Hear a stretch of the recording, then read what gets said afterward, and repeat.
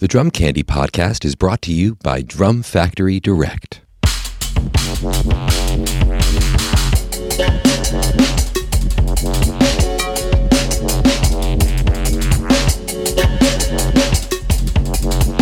What's up, everyone? Welcome into episode 38 of the Drum Candy Podcast. This is your host, Mike Dawson, coming to you from Drum Factory Direct in Pittsburgh, Pennsylvania. This week's guest is my good friend, Rasheed Williams. Rasheed has been the drummer for pop and R&B great John Legend for over 15 years.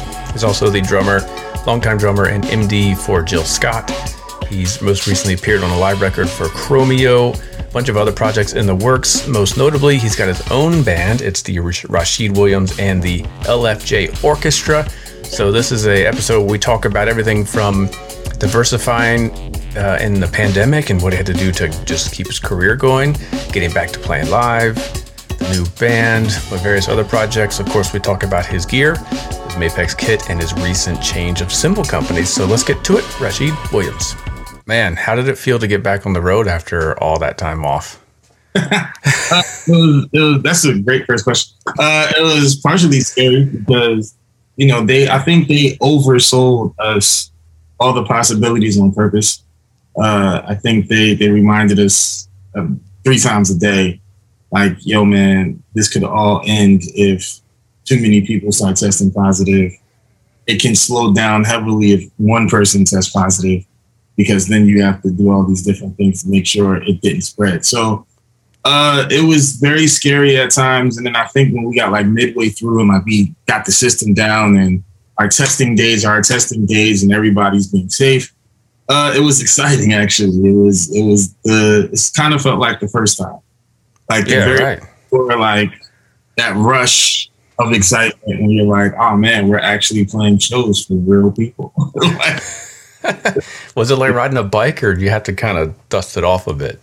I had to dust it off, man. I mean, those who were with me know, but my secret is I couldn't sleep in the bunk. I can't sleep in tour bunks anymore. It was one of those things where it was like, how did I do this for so many years? And then you get back to it and it's like, okay, the shows are the shows. That's drums. I can all day. I'm good. But the life surrounding the tour was like, oh man, I forgot what a bunk felt like. I forgot, what it was like to have all these long drives. And, it's just, I couldn't do it. I was like, I'll just hang out in the front lounge. But other than that, I was good. Wait, so you didn't sleep? I slept. I just grabbed my blanket and a pillow and commandeered the front lounge sofa. And, luckily I work with really great people. So if they woke up there, it's like, he must not be able to sleep in his bunk. So they understood fully, but yeah, I made do the best I could. That's pretty wild. I haven't heard that one yet. So is this kind of making everyone rethink what touring is? I mean, is it going to be less touring? I mean, what do you kind of predict is going to happen? I mean, I predict that touring will. I mean, I always believe everything comes full circle, right? So I think that eventually we'll get back to where we were. I think it'll be, second nature to get on the tour bus and go and go and go. It'll be second nature for large gatherings. People won't be scared anymore. However, my hope is that musicians rethink it. I hope that we all understand that after COVID, man, we thought we were untouchable. Entertainment business, we're like, nothing can touch us. We will forever be good and do our job. Hopefully we all realize that, it's not the case. It can be taken away like that. So my hope is that folks rethink it and it changes the face of touring, at least. We realize the sacrifice that it takes to leave home, the sacrifice that it takes to go city to city in such a fast pace, and the wear and tear of our bodies, what we have to do to stay healthy. That's my hope. You know what I'm saying? I highly doubt that everybody's just going to be so excited as it keeps happening that, folks will forget about it. But yeah, I mean, hopefully we all just catch on to the fact that touring isn't everything. When it's here, it's great. And when it's gone, it sucks. So you have to find other things to keep you busy and keep the money rolling, so to speak. Yeah. How did you diversify during all this time? Well, a few ways. I'm actually sitting in my very disheveled studio space at home now, which was not here pre-COVID. Okay. This was just a bedroom pre-COVID. It was an extra bedroom that we had that was like didn't have any furniture in it, and we were like, we'll just leave it empty until something comes up or until we have a reason to put some stuff in it. I was on tour when COVID hit, so I came home very abruptly off of the road and immediately kind of had some foresight and was like, I need to start getting some other things rolling. So first thing, folks, was build a studio space out so that I could record nonstop. So that was number one. My recording chops have gone up a million. You know what I'm saying? In this small space and without it being fully treated like a full-blown studio, I had to learn on the fly. So my techniques have gotten better. But the thing is, and by techniques, I mean like miking techniques, everything, room techniques, which way should the drums face, the whole nine. But outside of that, I got pretty slightly deep for a while into stocks and investing.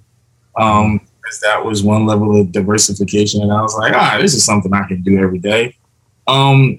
Creative diversity came through. I bought a really great camera at the top of COVID and was like, I'm going to just go outside and make sure I'm out in nature taking pictures. So I actually became a decent photographer out of this whole thing.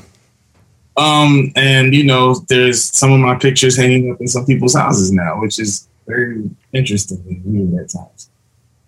But yeah, man, it was one of those things where I literally reached in my bag of tricks and was like, what can I do? I started a band through COVID because I was like, I want to be creative, but, when stuff started opening back up slowly, I was like, okay, so the recording thing worked. The photography thing kind of worked indirectly. I didn't mean for it to go as well as it did. The stocks and investments was a great thing for the time that I was into it and really deep into it. And then it was like, I need something else that I can do to take me out of only being drummer Rashid and take me into more musician Rashid. So I started a band and I was like, let's play some shows, which we've been doing. And that was another level of diversification that I had never thought about had it not been for, all the COVID matters. Man, you're a smart man. The idea of getting out in public and then making that a creative endeavor and just taking some photos, that's smart. Because I know a lot of us just hunkered down, like not fear the outside. Man, I tell you what, I was sitting down on the sofa one day and it was like a light bulb went off. Because the biggest thing was being creative. That was my biggest thing. How can I remain creative in a time where my main creative outlet was touring? It was, being on the road. And now there is no road. And at this point, keep in mind, we had no foresight of when it was going to come back. It was like, this could be gone for 6 months. It could be gone for 6 years. We don't know. Mm-hmm. So what ended up happening, it was like light bulb went off and I was like, oh, great. What are some ways I can be creative? The first thing I thought of was photography, because I love beautiful sights. I love finding cool things to remember and capture. So, yeah, the photography thing was probably my favorite part of it all. It was like, learning about lenses and all these different things, and really taking it serious too, man. It was quite interesting. It's funny because I was in Philadelphia, and I have never even thought to take pictures in Philly because I grew up in that area, but because I don't live there anymore, I was visiting my folks in Jersey and I went to Philly with my camera and my tripod. And I was one of those weird people that set up the camera and tripod in the middle of the street. That I used to like scream at out of my window, like, get out of the street. I was that guy. But it really gave me a whole different perspective of the city and any city that I was shooting, man. So yeah, the photography thing got pretty cool. That's cool. So did you go like nerdy, like studying it, or just take the camera out and start pointing, shooting, and figure it out on the fly?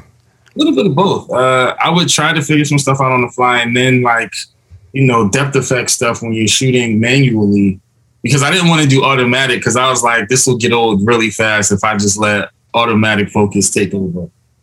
So I started shooting manually, and when pictures would come out a little funky, I would just jump on YouTube and just look at what other photographers were doing and what they were sharing on YouTube about like how they shoot and the depth effect aspects and the lighting aspects and, what you want to make sure is very present versus not present. What's the best sunlight versus, do you want to catch it in the evening when the sun's going down? Like all these different things.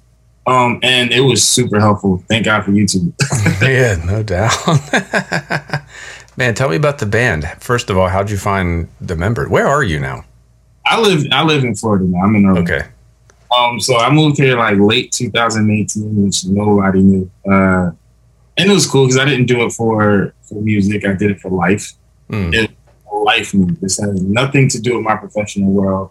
And it's been a great life move. I've been happy ever since. And I still travel back very often. But I'm in Florida now. So it's so funny, man, how inspiration works in the time of crisis. So COVID hit, we're all home for at least, I think everybody spent at least a year of like no real work. And we were doing little stuff with John Legend, little like travel to LA for 10 days. But we got to quarantine for a few, then you got to do the quarantine some more. But once the year, like one full circle year, from like March to March, right? In 2021, I went to a Mike Mitchell, Black Dynamite. I went to one of his shows. It was like his first tour out of COVID, and he came to Orlando. So of course, we were just so happy.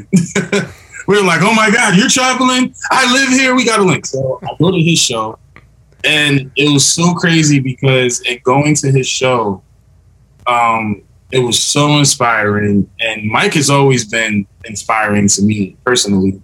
One, because he's like a brother to me. Two, he's an incredible musician. Not just drummer, but like full-blown musician mode. So I went to his show, and after the show, we were talking, and I looked at him, and I was like, yo, I think you just inspired me to start a band, bro.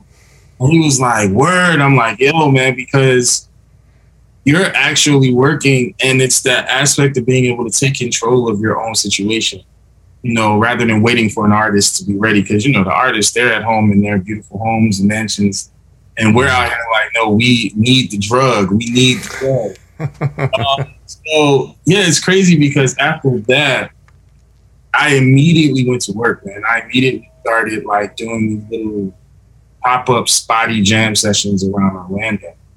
And I would call different musicians that were recommended to me until I found guys that I was like, okay, these are the guys that I want to play with consistently. And then I took them all to breakfast because people like food. So all breakfast, and I just laid it out. I said, listen, man, I want to create an environment where we can be bold and honest and just create what we want to play. I don't want to be a cover band. I want to be a band that has freedom in every single aspect of what we do, that can control our own destiny, that can say, hey, man, we want to play shows and we don't want to play shows, whichever one it is, we choose.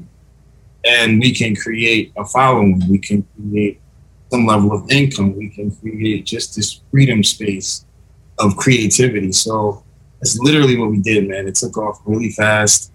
I went into super grind mode last March, April, and started doing these pop-up jam sessions and creative sessions to the point where by May, promoters were telling me like, yo, man, you need a name. Your band needs a name. And then we get the LFJ Orchestra. Next thing you know, we are a whole band that plays shows. Wow. So did the band start as strangers, or were there any connections that you would know people? There's a few interesting connections. So my bass player is a guy named Danny Saint. Years ago, like when I say years, I'm 35 now, so let's go back to when I was like 14, 15. There used to be sheds in Willingboro, New Jersey called Selah. And it was at a church, and this is where all the guys, Boots, Banky, Darryl Robinson, all the Philly guys would come over the bridge, and we would like legitimately have these jam sessions. Danny was from North Jersey. He is from North Jersey, and has been in Florida for about 13 years. But back then, Danny used to go to all the Selah sheds. So when I saw him out here, I was like, yo, what are you doing here? He was like, yo, I've been here for 13 years. Wow. So immediately he became my favorite bass player. It was like, yo, you know where I come from and I know where you come from. So we can relate on so much. So yeah, he got slotted in first. He was the first guy. Another band member, a keyboard player, was actually the musical director and keyboard player of the first group I ever played for when I was 13 years old. Also in Willingboro, New Jersey. So I remember, like, I was in his wedding, and I remember him moving here to Florida years and years and years ago. And like, we were trying to link up. So finally, after COVID, like, I had already been here and we just could not get the time. So after COVID, finally, I'm like, yo, man, you got to come by the house. We got to link up. So he comes over and I was like, okay, this was all a plot and a scheme to get you here because what I really want you to do is join my band. And he was like, it was so funny because he was like, are you serious? I was like, I'm so serious.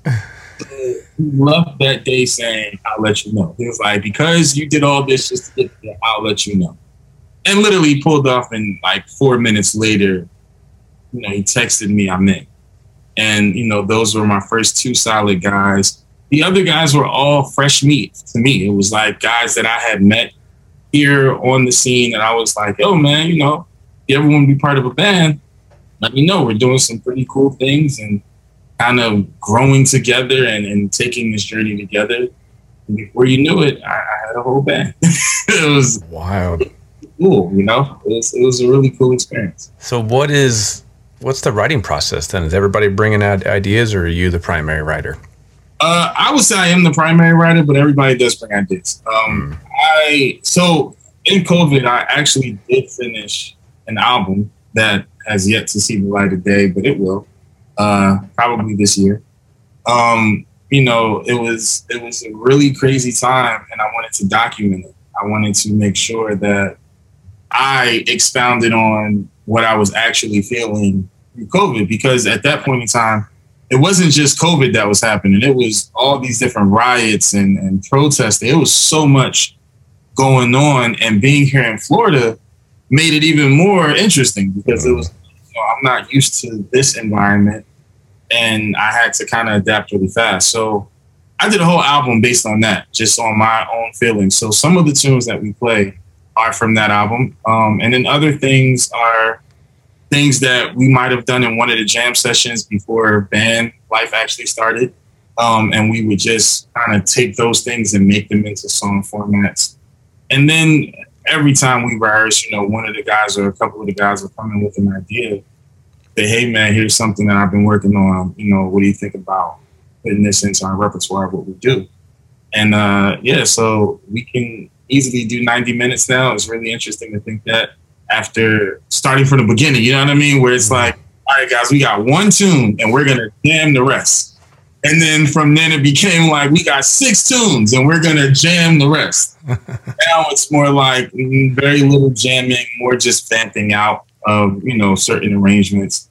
And we got plenty of songs to play, so we just play them all and people love it. Crazy. What's the genre? How would you describe it? This is going to be very interesting coming from me, but it is very punk rock meets funk meets film score. It's the most interesting thing. I think we make people do everything from mosh pit to cry to laugh to just dance, or break your neck, as they say, with the head. Yeah, it's a crazy thing because, you know, people laugh when I try to tell them, like, yo, you know, come out to one of our shows. And like, well, what is it? And I'm like, well, some people are going to mosh pit. Some people are going to cry. Some people are like, whatever. And then they come, and then that big area of the floor starts opening up so that the mosh pit can start. And they're like, this is crazy. And then next thing you know, you feel like you're in Minneapolis because we're playing some funk. And then before you know it, we're closing out with the emotions and folks are crying. So a little bit of everything. Is there any singing, or is it instrumental? Not yet. There's no singing yet. That's something that we've been discussing, adding. It's funny, I sent a text message to everybody. I was like, all right, who wants a microphone next show? And everybody's just, not me. I don't want to sing. So I've been experimenting with some sounds for myself and, you know, speaking with some other really great artists here, some great singers here that are willing to come on and kind of feature and be a part of what we're doing. So yeah, it's going to be some singing soon. You know what I mean? It's all kind of coming together slowly. Do you foresee this breaking out of Orlando and being a touring thing, or is it going to be a local project for when you're home? I don't know, man. I think when I first started it and first saw it, right? Like, okay, this is what I'm going to do. I saw it as a local project just to stay busy working and playing drums and playing music. And then I think the more I look at how the potential has grown, and the more folks at some of the really big festivals here, the indie artist festivals here, they're already yo, we want you guys to come. And I'm like, wow, you know what I mean? So the more, how it goes, the more buzz gets created, the more I start thinking maybe we could make this into something. You know what I mean? So I think in the next month or so, we're going to start working on this album for the band, exclusive album, for the band. And I guess we'll see what happens after that. It's kind of one day at a time. And as long as we're having fun, we're good with it. So do you write on keys or guitar? I mean, what's your background as beyond drumming? So mostly keys. I played keyboards in my dad's church from age 12 to my 20s. Okay. Most people would never know that because it's not something that, was ever meant to be talked about. But I've always been heavily attracted to film scoring. It's one of my favorite things to do is listen to film scores for movies that I love. And some movies that I don't really like, but the film score kind of makes me a little more interested in it. So from a young age, I was never the guy to really make beats, as they say. I was never the guy to really be yo, man, let me get with this artist and see if I can get a placement. That wasn't really it. I was the guy that was I want to do this string arrangement, so I'm trying to find the best string VST, so that I can have the most real sound. And eventually, once I started finding my sound more, for a while, I was a composer for Cirque du Soleil for 2 years, and I would submit music to them often. A lot of it got picked up too, but keys was the primary thing of being able to play and really compose something that made sense. Eventually, you know how it goes. You can't find musicians in your home studio.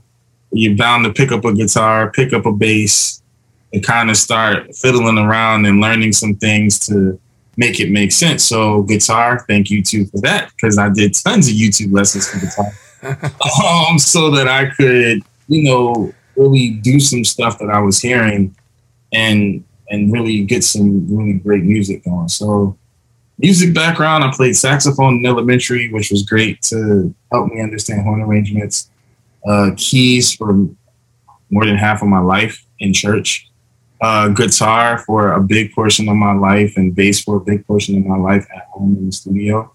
And I'm a drummer, so my undercover dream is to play bass for a show in real life. Wants to play bass. I don't know what it is, but yeah. So I got a few other instruments. I think that's the secret. I just was talking to Jonathan Blake about that, and he studied violin and piano before he played drums. It's your dad set you off right, because that's the key, right? You get the drums last. You got to learn your theory and your training. Our drums last. If you want to do anything else, do it all. Do everything else. Learn the sheet music, learn the reading, learn the writing, the composing, then become a drummer. Mm-hmm. If you do drums first, you may not ever touch anything else. Yeah, that's what happened to me. I got so wrapped up in the technique of playing drums. It's I'll learn bass eventually. And here I am in my 40s. An incredible drummer, so it all paid off somehow. Man, you got to tell me about the tour kit. First of all, when you guys locked down, did all of your gear just get locked in cases and you didn't see it for a year, or did it go home with you? A bunch of it came here. Like I said, I was very fortunate to be extremely proactive. I was I came home on a whim. I think I spent 3 days barbecuing out back, just every day cooking on the grill in shorts and sandals. You know what I'm saying? And finally, after that 3 days, I was like, okay, time to get to work. and immediately hit up the production manager like, hey man, could you have my cases shipped to my house so that I could get all my gear? I called my companies and immediately started reaching out and saying, hey man, what can we do about microphones? What can we do about mic stands and this and that? Me and Sweetwater got really close. Mm-hmm. So I started having all my gear shipped. The tour kit that I just recently used, that was brand new right before the tour, actually. And, you know, that was one of those things where it was, you know, colors had to be a thing and whatever. So that kit was brand new right before tour. But this pieces of the red kit, that came in COVID. That came like, you know, one of those take a very dangerous flight to Mapex's headquarters and do a shoot on a drum kit, and the kit came back with me. And then I still had my stuff in my cases if I needed anything for backup. But yeah, man, I literally within the first week was on the phone and emails like, hey, please have all my cases sent directly to my doorstep so that I can have gear and I can see what else I need and really get this whole space going so that it would be, you know, a good enough quality sound that I could send it to major musical directors or, you know, major producers, and nobody would know that it came from a bedroom. Mm-hmm. Yeah. Who were your first connections for recording? Was it people that you met on tour, or, you know, what were the connections? A lot of tour connections, a lot of tour networking. Of course, the first thing everybody did was went into like, let's do these virtual performances. And it's crazy to say because I think the first one that I did with John Legend, we faked it. Wasn't even playing for real. It was like downstairs on like this one blank wall right next to my kitchen. And you know what I'm saying? Like I had my wife holding the camera for me. Crazy. Well, like, you know, we made do in that regard. But once we got past that, the first stuff was starting to, so John's musical director, Eugene Man Roberts, great guy, excellent musical director, and a great friend, like a brother to me. He got really proactive early. He was like, yo, let's start recording versions of everything so that when John needs something, like we can immediately pull it from the archive and get it to him. So that was the first stuff I started recording.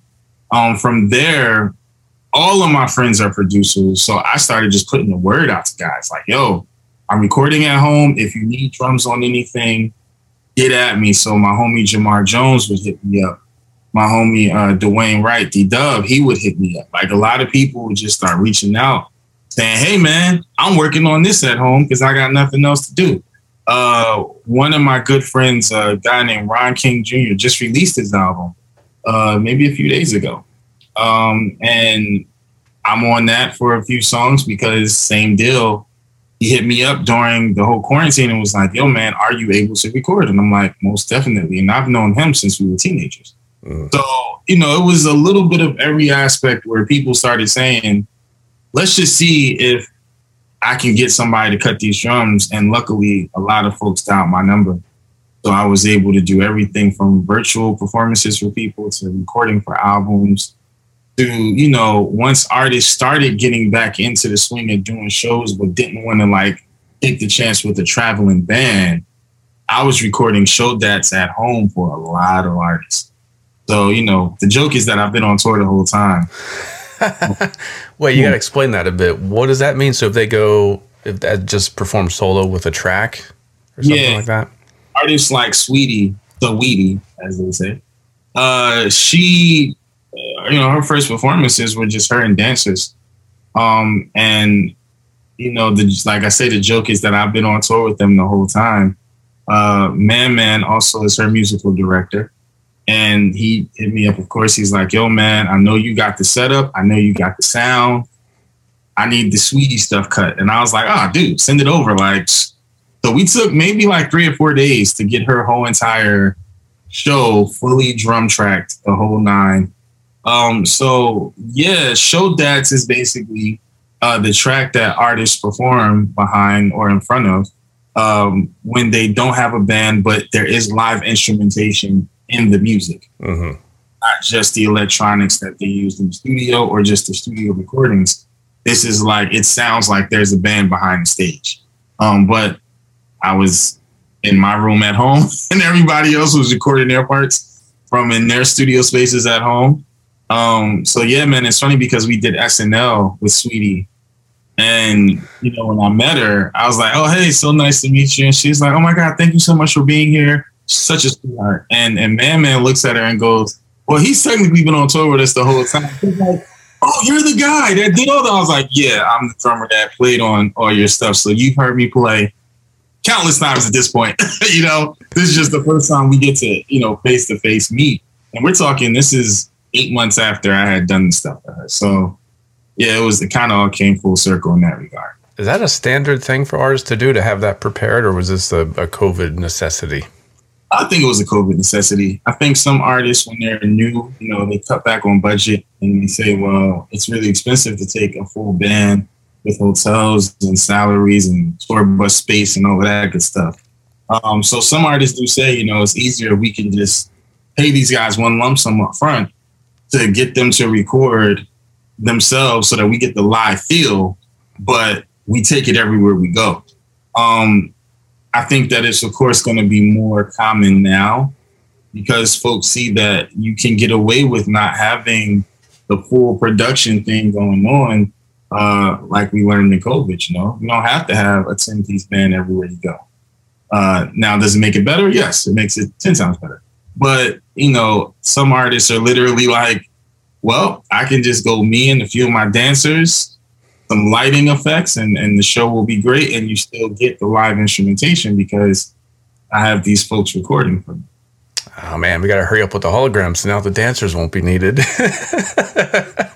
Oh, you know, it's technology and we have to be open to it. It goes back to what I said in terms of like, we cannot get comfortable thinking that it's going to work forever. It doesn't work like that. We have to find other avenues and other streams of income and just other ways to do what we love. And I think COVID was a good gut check in that regard. Man, I was just watching Australian Open and they don't have line judges anymore. I'm like, because of COVID. I'm like, I don't know if they'll ever come back. That job might have just disappeared forever. And how does that parallel with art and music? No, it's not necessary. It's like people who can work from home, right? Like, why go into an office when you just spent 2 years working from home and nothing went lacking? Like, your job was done to the highest level. And then you have companies saying, well, why are we paying for a lease on office space if everybody can wake up and just walk to their at-home desk or office and still get the job done? So I think a lot of folks are realizing what's a true necessity versus what we just been doing because it's routine for us to do. Forks Drum Closet, Nashville's full-line drum store. Celebrating its 40th year in business, Forks is independently owned and operated in the heart of Music City. Specializing in drums and percussion, Forks offers great discounts on all major brands and will beat any retailer's advertised price. From new and used equipment, vintage drums, and marching and orchestral instrument, Forks has something for every drummer. They also offer professional rental, repair, and restoration services, as well as drum lessons. Stop by their storefront at 308 Chestnut Street in Nashville, Tennessee, or call 615-383-8343, or go online at forksdrumcloset.com. Yeah, interesting times. So tell me about the new tour kit. Is this going to be the kit that carries on for future runs? Yeah, so that tour kit, the white one that I just took out, that was the Mapex Saturn Evolution. Great drums. Great drums. The best they've had yet, which I think is great. But those are the drums that I'm taking to Vegas for our residency this year. Those are the drums that will be on tour in between the residency. That's definitely my go-to right now. What is the configuration? That kit is 3 up, 2 down. So the amount of times, rack times are 8, 10, and 12. And then the floor times are 14, 16, which is a 22-inch kick drum. I'm playing 2 snares, one 6.5 by 14. And my second snare was actually a little interesting. My second snare was a 7 by 14 this tour. That might be the one thing I decide to switch out. Just just because I think snares are a drummer's fun spot. You know what I'm saying? Like, the drums are always going to be the solid setup. The snares are the ones where we're like, I want to play with a different snare. And then, of course, Roland Electronics, I always trigger my kick drum and my snares so I can sample all the album sounds if necessary. And then now, all Sabian cymbals, which is really great. I played for Splashes for the first time in how long? 10 to 12 years. Bring them back. Splashes back. So yeah, the configuration has been really fun to play. It's just like an 8-inch Tom. I haven't taken an 8-inch Tom on tour in a really long time. Maybe even 10 years there, you know? So this setup was tailor fit to what the tour was. It was the mixture of pop and soul with John's music going both ways. And, you know, it really did good. I was really proud of the drums that me and my drum set, Benji, my guy, I was really proud of what we chose to. Are you really cognizant of like how the samples layer on top of the acoustic sound? Like, does that affect your tuning or dampening or drum head choice or all that kind of stuff? To some extent, yeah. I think every drummer has their go-tos. You know, for me, I've been able to be part of situations that always give me a massive list of needs and you know, possibilities and options. But thankfully, I've been able to create a sound that kind of goes across the board, and the sampling is actually what makes it direct for the artist, right? So I have my sound that is just my drums. That's going to be, you know, with my kits, they're always a hybrid shell. The wood is always going to be something mixed with walnut, whether it's maple walnut or birch walnut. My heads on times, I love hydraulic heads on times. And I love resonant. The resonant heads fluctuate depending on the size of the drum. I tend to go thicker resonant heads on floor toms and thinner on rack toms. And snares, I always play the H2 dry with the vent holes. That's like my number one go-to. And, you know, somebody's going to say, oh, well, that's just a normal setup. And I'm like, yeah, until you take the fact that I'm also layering some of these sampled album sounds over top of that. And that's what makes it unique to the artist. You know what I'm saying? And then on the songs that don't have samples, you get the actual Rashid sound, which is, you know, pretty cool to be able to say that I do have a sound and I've taken the time to really focus on it, hone in on it, and build that palette, that sound palette, you know, from bottom up. I mean, that head choice, it sounds to me like you're going for a pretty punchy, short sound with a lot of like low end. Is that kind of the vibe? Yeah, man, because it's like, you know, I'm a church guy, right? So at some point of the show, with all the pocket that I play, I'm going to play something fast. You know? So you want it to be punchy, you want it to be quick, and you want to be able to get around. And when you're playing these big venues, you don't want it to get lost in the sauce. So, you know, that quick punchy sound is a whole situation. What's the kick head? EMAD 2. EMAD 2 kick head is a 2-ply. It's maybe my favorite kick head. I've been playing with that kick head for a really long time. I haven't switched up or changed at all. So the EMAD 2, yeah, that's right. That's my go-to. And then do you put extra padding inside, or you keep it more open? There is something called the Kick Pillow Pro. That thing. Before that, I was using just the normal Evans pillow. And before that, it was just I used to tell guys, go get me the cheapest pillow you can find at Walmart. I think $1.99. Not so cushiony, super uncomfortable trying to sleep. But it will work great in kick.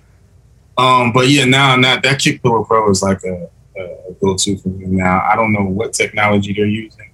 I've never taken the time to study it, but whatever they got going on, those guys are perfect. They're doing it great.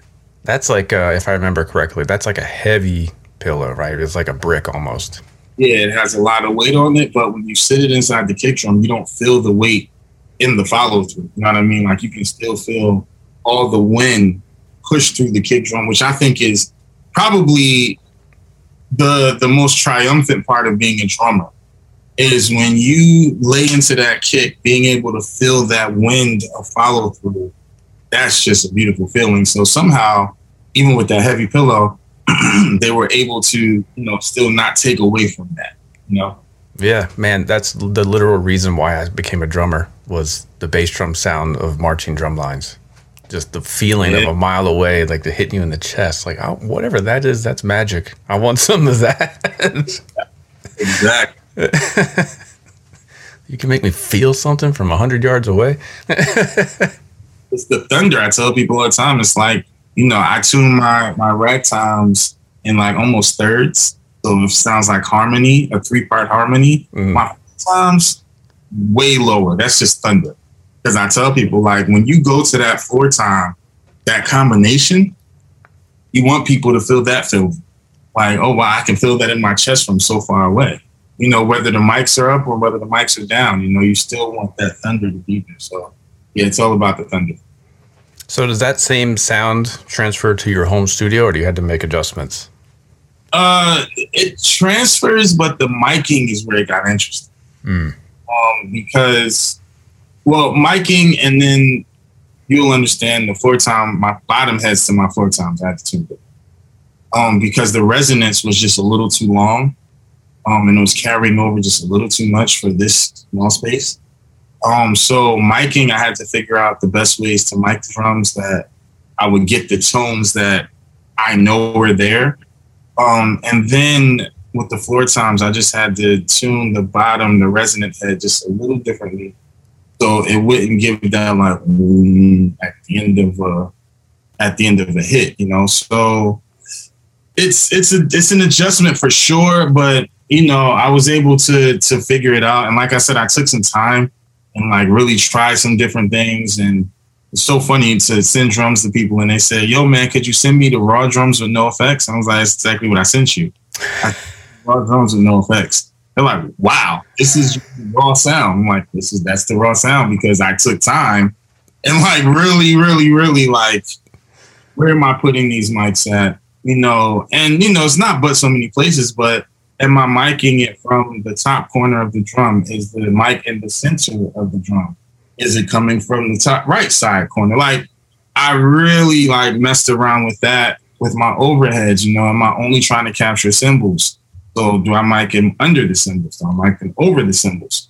And with a room mic, do I mic the room mic further away? Do I mic it right on top of the drums? My hi-hat mic is probably the one thing. I never mic hi-hats from the top anymore. I always mic them from the bottom, but then you got to figure out how not to get a bunch of snare bleed. So where you place that mic is everything. Same with snare mics, like, and so on and so forth. It goes on until you've gotten through all the drums. But I was able to really take the time to be like, this is what I want to do. Let's get the cleanest possible sound. And this year, I think we're going to hear my drums on some pretty good records. Can't talk about any of them. But some pretty major artists, some legends. I got to work with some legends. So, I'm wondering, I've heard a couple final edits, and I was like, oh, they didn't do much to my raw sound. They might have added some compression. But, it feels good to know that the raw sound, my sound, is what was actually on the record and what they're allowing to stay on the record. So, a lot of work, but well worth it. Man, that goes against all the kind of dogma that you can't get good drum sounds in a bedroom. Oh, man, listen, I just put up some padding around the top part of the wall because I was like, I still want some live reflection in the room, and you'd be surprised at what you can get. And I'm not running the like $10,000 interfaces. You know what I'm saying? Like, I'm literally like, this was put together in a month. It was a month's worth of ordering from Sweetwater, ordering from companies that I was already affiliated and partnered with, and like just taking the time to study the positioning and the gear. And I can't be happier with what I got from it. Did you have to adjust your dynamics coming from a big stage to a small room? That took practice, yeah. It took practice. So with the live show DATs, like when I'm recording for an artist that they're going to use in a live show, like, you got to pump yourself up because it's like there's nobody in this room But you don't want it to sound like it was recorded in the room. You want it to sound like, it's at a live venue and it's in front of a crowd. So with those, I always do more takes. Like, I might do just a couple of takes just to absorb what's happening. And then after that, I do like the show takes where like I'm all sweaty when I'm done. And I'm like, okay, that was cool show. And then like with the studio stuff, that just all depends on the record I'm recording on. I recently recorded something for John where we did a John Lennon remake for one of his recent performances. And, those drums, totally different sounds, total different approach to how the drum is played. So for that, it was super light. It was not a lot of heavy playing because the tone of the drums came from the actual attack of them, which was not a heavy attack at all. So that is, a thing. I would have a few people have told me, like, I'll send them, a take, like, approval takes. Like, hey, here's take 1 and take 2. Approve, please, and send it back to me, or let me know what you want me to change, and I'll send you files. A few people have sent them back and said, yo, man, play like you play hard. Like, really? I want to feel the energy. So, my neighbors get a show at that. But yeah, it's kind of like, relative to what the song is and what the feel is. Man, what does that mean to you when someone says, give me the energy? I'm afraid of overhitting cymbals all the time. It means to me that they clearly have seen me play live, and it means that they need me to tap into it, and I'm okay with that. The great thing is that when I started playing Sabian, I have to say again, because back years and years ago, I played Sabian exclusively, and now endorsing them and making the move over there is one of the greatest decisions I ever made. Bashing on cymbals has been fun because I'm like reacclimating to this sound that I haven't felt in so long, which, provokes new levels of creativity. And it's just so cool, man. So, the great thing is when people would say that, I'd be like, yes, I get to actually play and I get to actually just bang on everything as hard as I want. And that's what they actually want. So yeah, it was cool. Like I said, my neighbors, they really got a show. A couple of like, is that you playing drums? I was like, no, I don't know what you're talking about. I have no clue what you're talking about. You heard drums? No, that's not me. He's trying to stay incognito. Right. Well, tell me about that second snare then. So what sound are you looking for by having a second snare on your kit? Usually it's deep. Usually it's super deep and muddy. I would say it is the Motown snare. Mm-hmm. Some people, I hate it. This is a pet peeve of mine. When people say the James Brown snare, I'm like, but James Brown's drummers, Doublefield and Jabbo Starks, they were pitchy. They were like up there, you know what I mean? Super tight. So let's not do that. Let's not call it that, But it was definitely the Motown sound. It's that super deep, kind of sludgy dush, as I would call it. Mm. But that's usually if I have a second snare.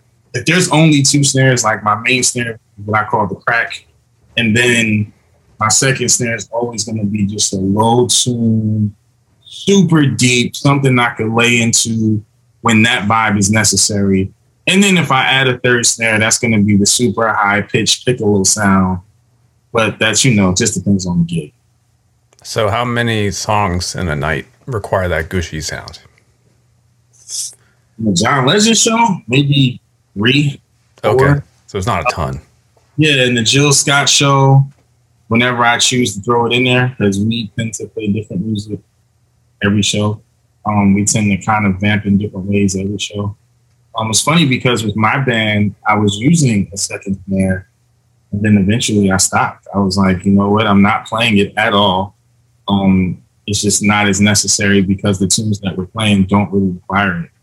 So I was able just to strike that from the setup. But every gig I've done pretty much over the years has always required that deep snare for something.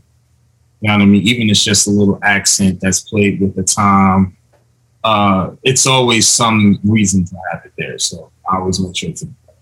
And you have a trigger on that one as well? Sometimes. So I did Chromeo 2019. I toured with the funk band, funk duo Chromeo, which we actually recorded their album that's out right now. And that I played the second snare, the deep snare, the majority of the show. I think I only played my main snare on like 3 or 4 songs in that show. But the cool thing about the deep snare was, like, we talked about those tones and combining the natural tone of the drum with the triggered sample. I had all their triggered sounds from their albums, and they really blended the best with that deep snare.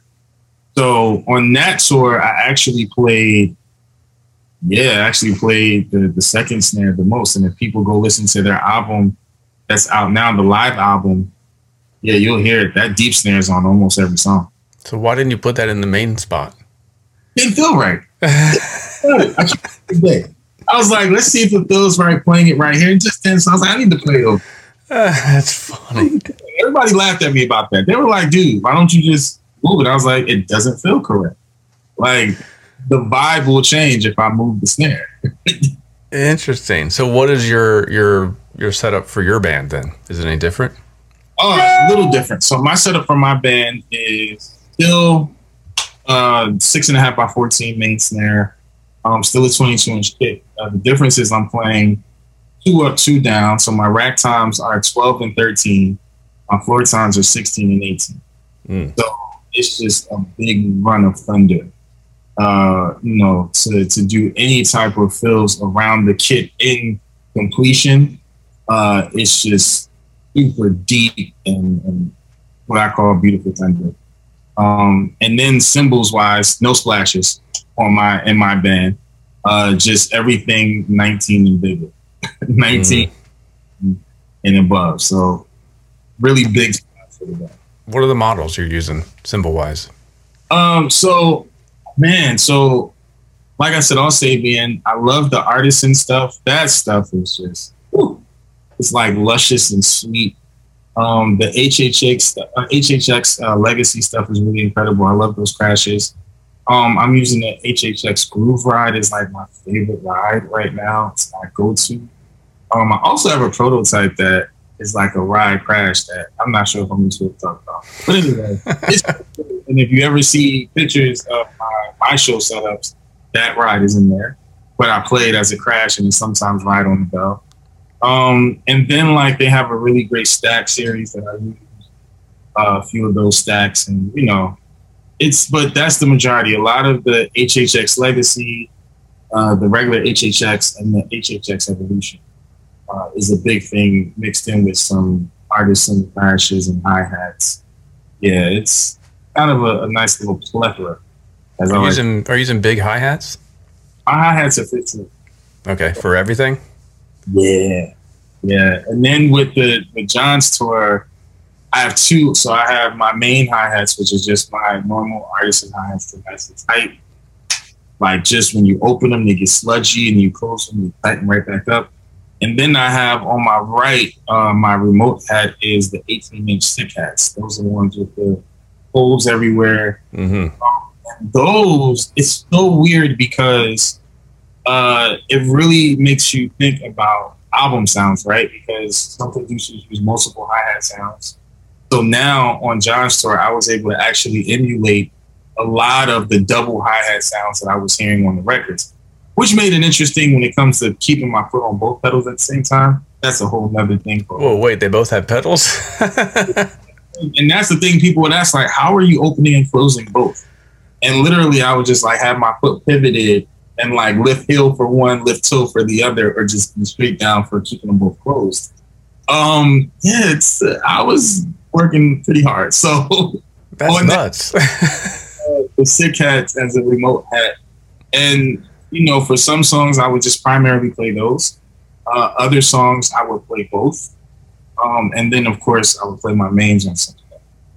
How did you work out the choreography? Was that like in rehearsals, or do you have to do it ahead of time? Or, how'd you get through that?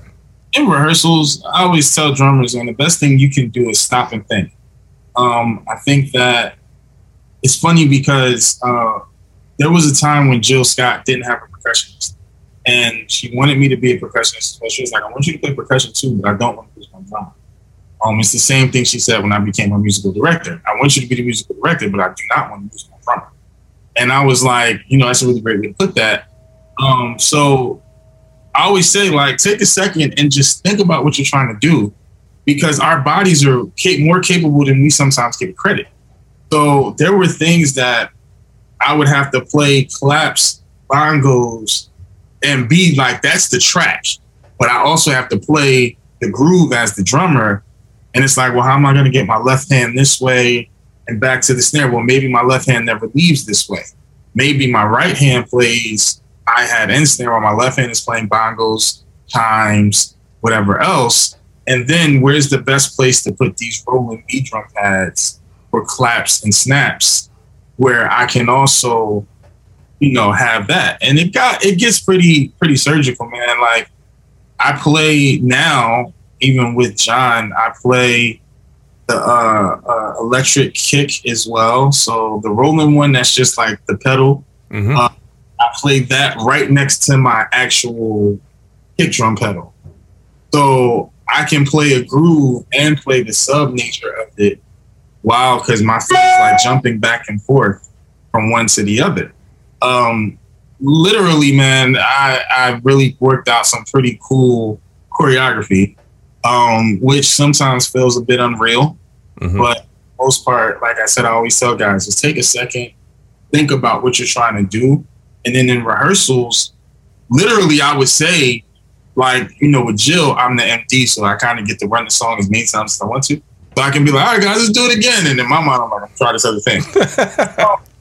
With John, I would just ask Man, like, yo, bro, can we run that one more time for me? I just want to see if I can figure this other thing out.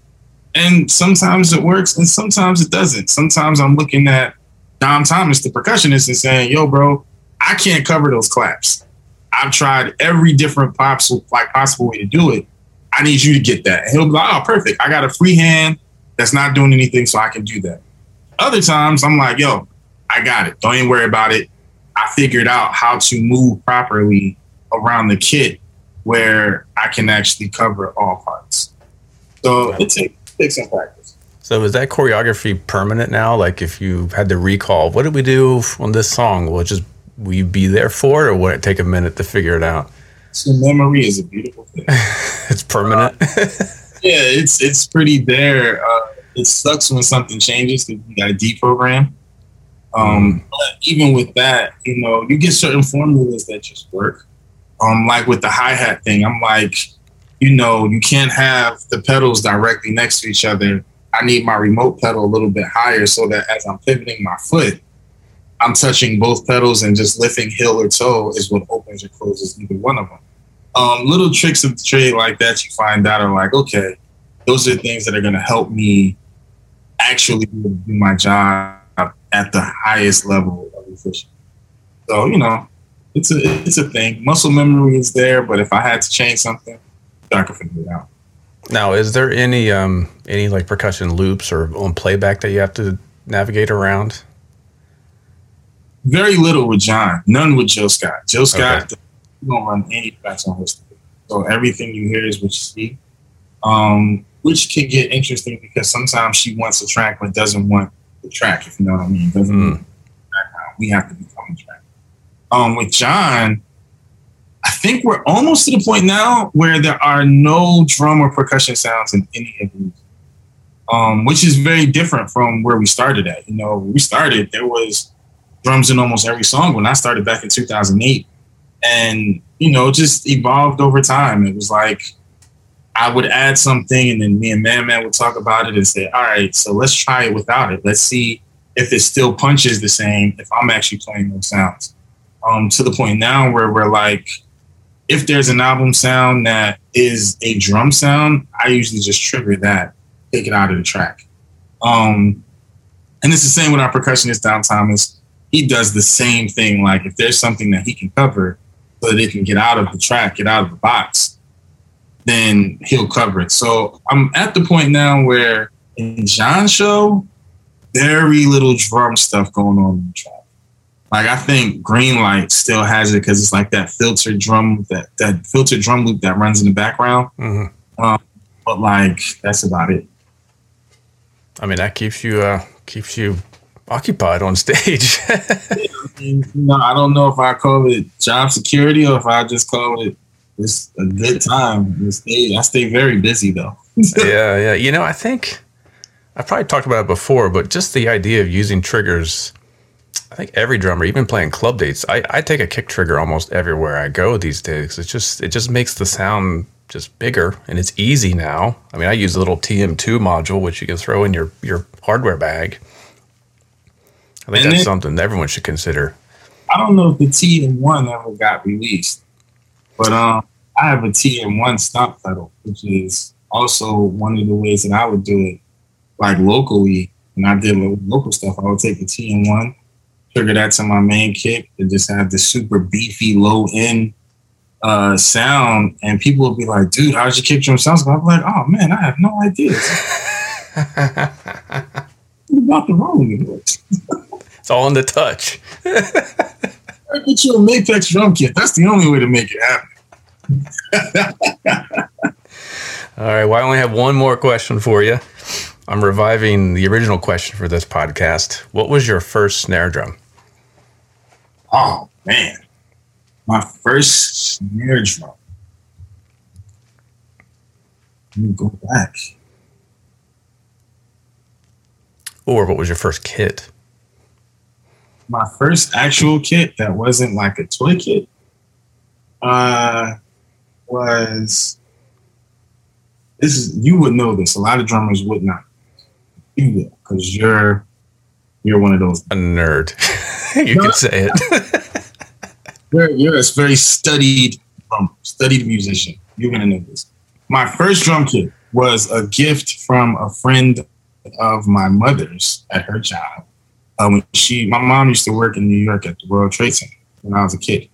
And it was an Olympic yellow oyster finish, which that was Olympic or Olympia, whichever one. It was the company before Premier was Premier. Yeah. It was a 3-piece jazz kit. I still have that snare at my parents' house, actually. You're kidding. Sadly, the kit got left in the storage unit, and I never saw it again. Like in moving, my family moved a bunch when I was a kid. So one of the storage units, it got left in, and I never saw it again. But that drum set was my first like walk downstairs Christmas, and there's a drum kit. I think that my parents were really excited because it had been given to them to give to me. From, like I said, my mom's friend at work, whose husband, for some reason, stopped playing drums. But that was the first kit. It was super beautiful. I like, if I could bring back any kit from my past, it would be that drum set. Right? Anyone listening got a lead on some Olympic? What was it? White marine pearl. It was a yellow. It was like marine pearl. It was beautiful, man. And there's some pictures somewhere of me in my robe and underwear on Christmas morning sitting on that drum set. Which hopefully will never be surfaced to the internet. But that drum set was for sure my first actual drum kit. Nice. How old were you? It had to be 6, 7. Okay. Like So you started early. Yeah. 5, because not too long after that, my parents brought me like a Pearl Forum kit. Yeah, so now which color? It was only black, white, or red back then, right? You got the black one, you said? Yeah, the black one, man. Super deep sounds, and it wasn't even real wood, I don't think. It was like that prefab like particle thing going on. Yeah. Huge badge, long lugs. I know those drums. Yeah. Exactly what they were. So that was the kit that came after that. But yeah, that little 3-piece jazz kit was definitely my first one. Killer. I want to keep an eye out for them then. Olympic drums, anyone? Give us a lead. Okay, so what should we look out for next from you for the remainder of this year? Well, in terms of gigging, so John Legend is doing Vegas residencies all year. We're doing one in April, one in August, and another in October. All like 8 shows at a time. That's going to be pretty cool. That's at Planet Hollywood at Zappos Theater. That'll be fun and exciting. It's going to be a really great show. And then in between that, we'll be touring. And with all of that going on with John Legend, I'll also be doing Rashid Williams and the LFJ Orchestra music. And my band will be traveling. So, yeah, man, look out for that. Look out for the LFJ Orchestra album, which will come this year. Also, look out for my album, Scenes for 2020. That's going to come this year. Oh, wait a minute. Is that the one you said's in the can? Yeah, that one's done. It's done. It's completely done. I think I just wanted to, I didn't want to just drop it as a normal like song-to-song album because I wanted it to be an experience. So that one might come to cities more as an art exhibit than it does an album. I got a really great creative director here in Florida that she's incredible at what she does. And we've been talking over some really great ideas of how to properly present it. So that it's not just like, hey, Rashid did this little scenes from 2020. I'm going to go back and listen to it. No, this is the only way I can hear the album is if I go to the art exhibit into the incubator and experience the album. So, yeah, that's, we're trying to get that going this year as well. So I'm going to stay working. Bring it to Pittsburgh. I want to experience that thing. Please send me some spots that would be down for that kind of thing. We're looking and scouting different locations now because, here in Florida, it's actually more easy than I thought it was. There's a lot of spaces that can properly handle what we're trying to do. But I was thinking like I'm from New Jersey and I was like, I don't know any space there. So now it's like kind of looking for pop-up spaces and do it like as a pop-up, maybe 3 days here, 3 days there. And it's like, do it as a full exhibit. People come and experience it and walk away with something more than just listening to an album and saying, oh, that was a nice album. And then it goes back into my iTunes catalog and I never go back to it again. All right. Well, we'll talk off air about that because I have some ideas. I'm open. All right. Thanks, Rashid. Appreciate you coming on the show. Thanks for having me, man. It's been great. That's it for this week's episode. Hope you enjoyed my chat with Rashid. Definitely follow him on Instagram. Keep track of what he's doing with his own band and some of his other projects that are in the works. And if you get a chance to go check him out live with John Legend or Jill Scott, you will not be disappointed. So if you dig the show, please head over to iTunes, give us a 5-star rating, drop a review. Also, you can always email me at any time, mike@drumfactorydirect.com with any of your guest requests or topic matter you'd like for me to discuss on the show. And until next week, have a good one. Stay warm if you're on the East Coast. Stay safe. See ya.